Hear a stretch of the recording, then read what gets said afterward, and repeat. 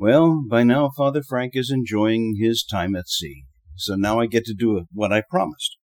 We're going to do a deep dive into the Mass for the next few weeks. But before we deep dive, let's do a high-altitude flyover. The Mass itself is broken down into two major sections. The first part is the Liturgy of the Word.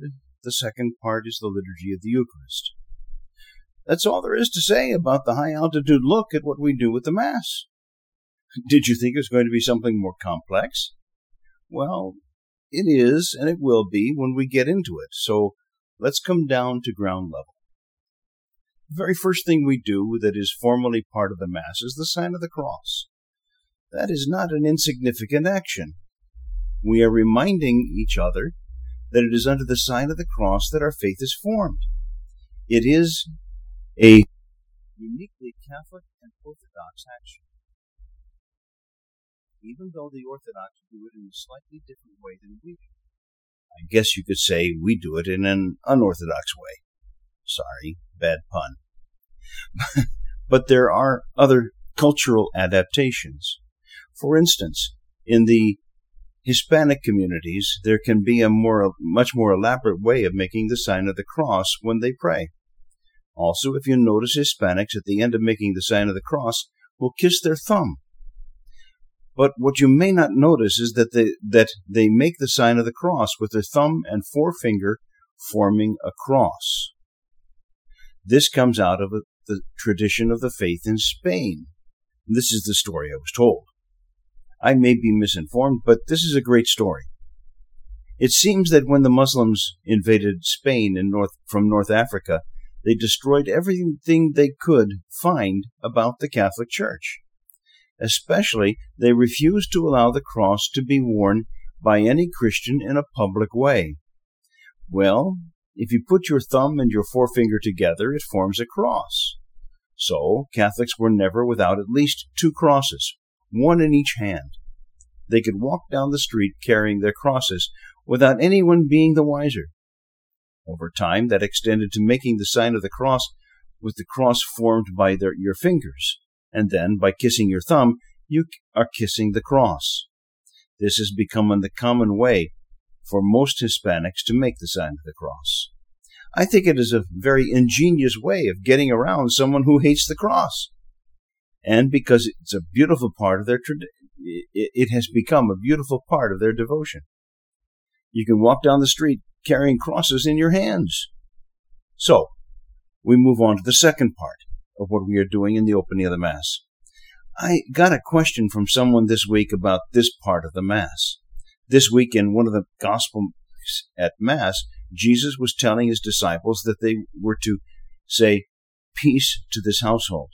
If there was not a peaceful person who lived there, their wish of peace would return to them. The question that was asked was, when people respond in the Mass, "and with your spirit," to the greeting of the priest, are not the people returning that peace?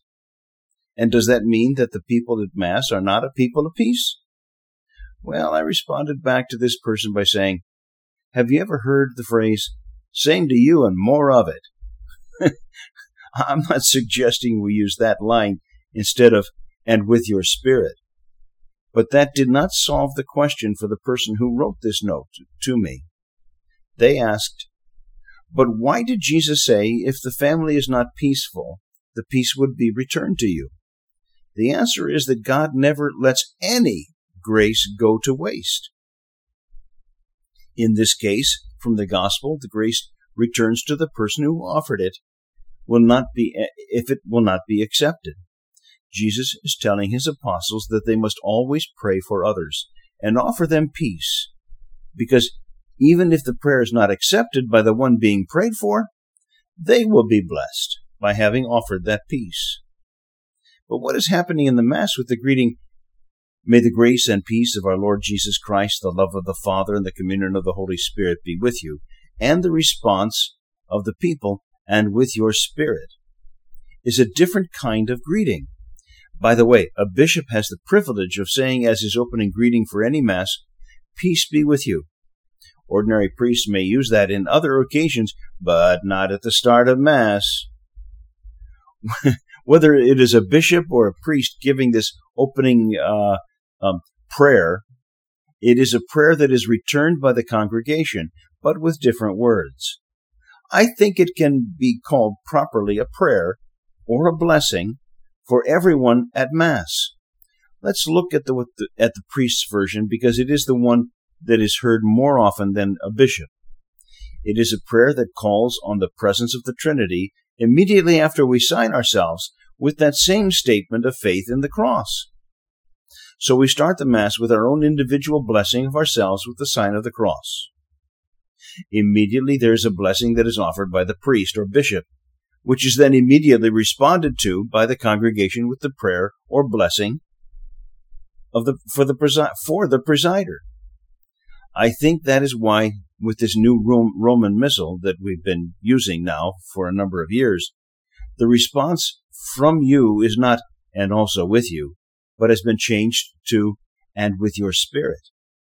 While I offer you a blessing at the very beginning of Mass with my words, you are also in turn blessing me, or whoever the presider at the Mass is. And you are asking that the spirit of the presider be aligned with the Holy Spirit. Okay? The very next thing we do is to call to mind our own sins. We have blessed ourselves and one another. First with the sign of the cross, then with the formal greeting that I have called a prayer or blessing. Then we call to mind our own sins and our need for God's mercies. There are a number of formats that can be used for that, ranging from the Confiteor or a Kyrie eleison. That's Greek. We usually say it in English, "Lord have mercy."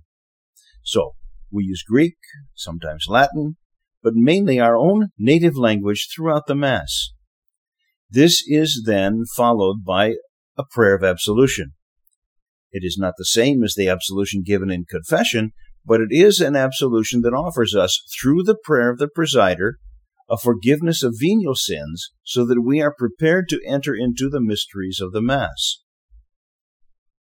Then, having been forgiven our sins, we give thanks to God with the Gloria throughout most of the year. Seasons like Lent do not include a Gloria, and most weekday Masses do not include a Gloria. But the Gloria is intended to be a moment of worship of God and thanksgiving to God for what He has done in offering us forgiveness. I have asked that our musicians only lead us in singing the Gloria during more important and special occasions. Ordinary time, which is what we are in now, is ordinary. And I think singing the Gloria at Easter and Christmas and on big feast days makes it more special.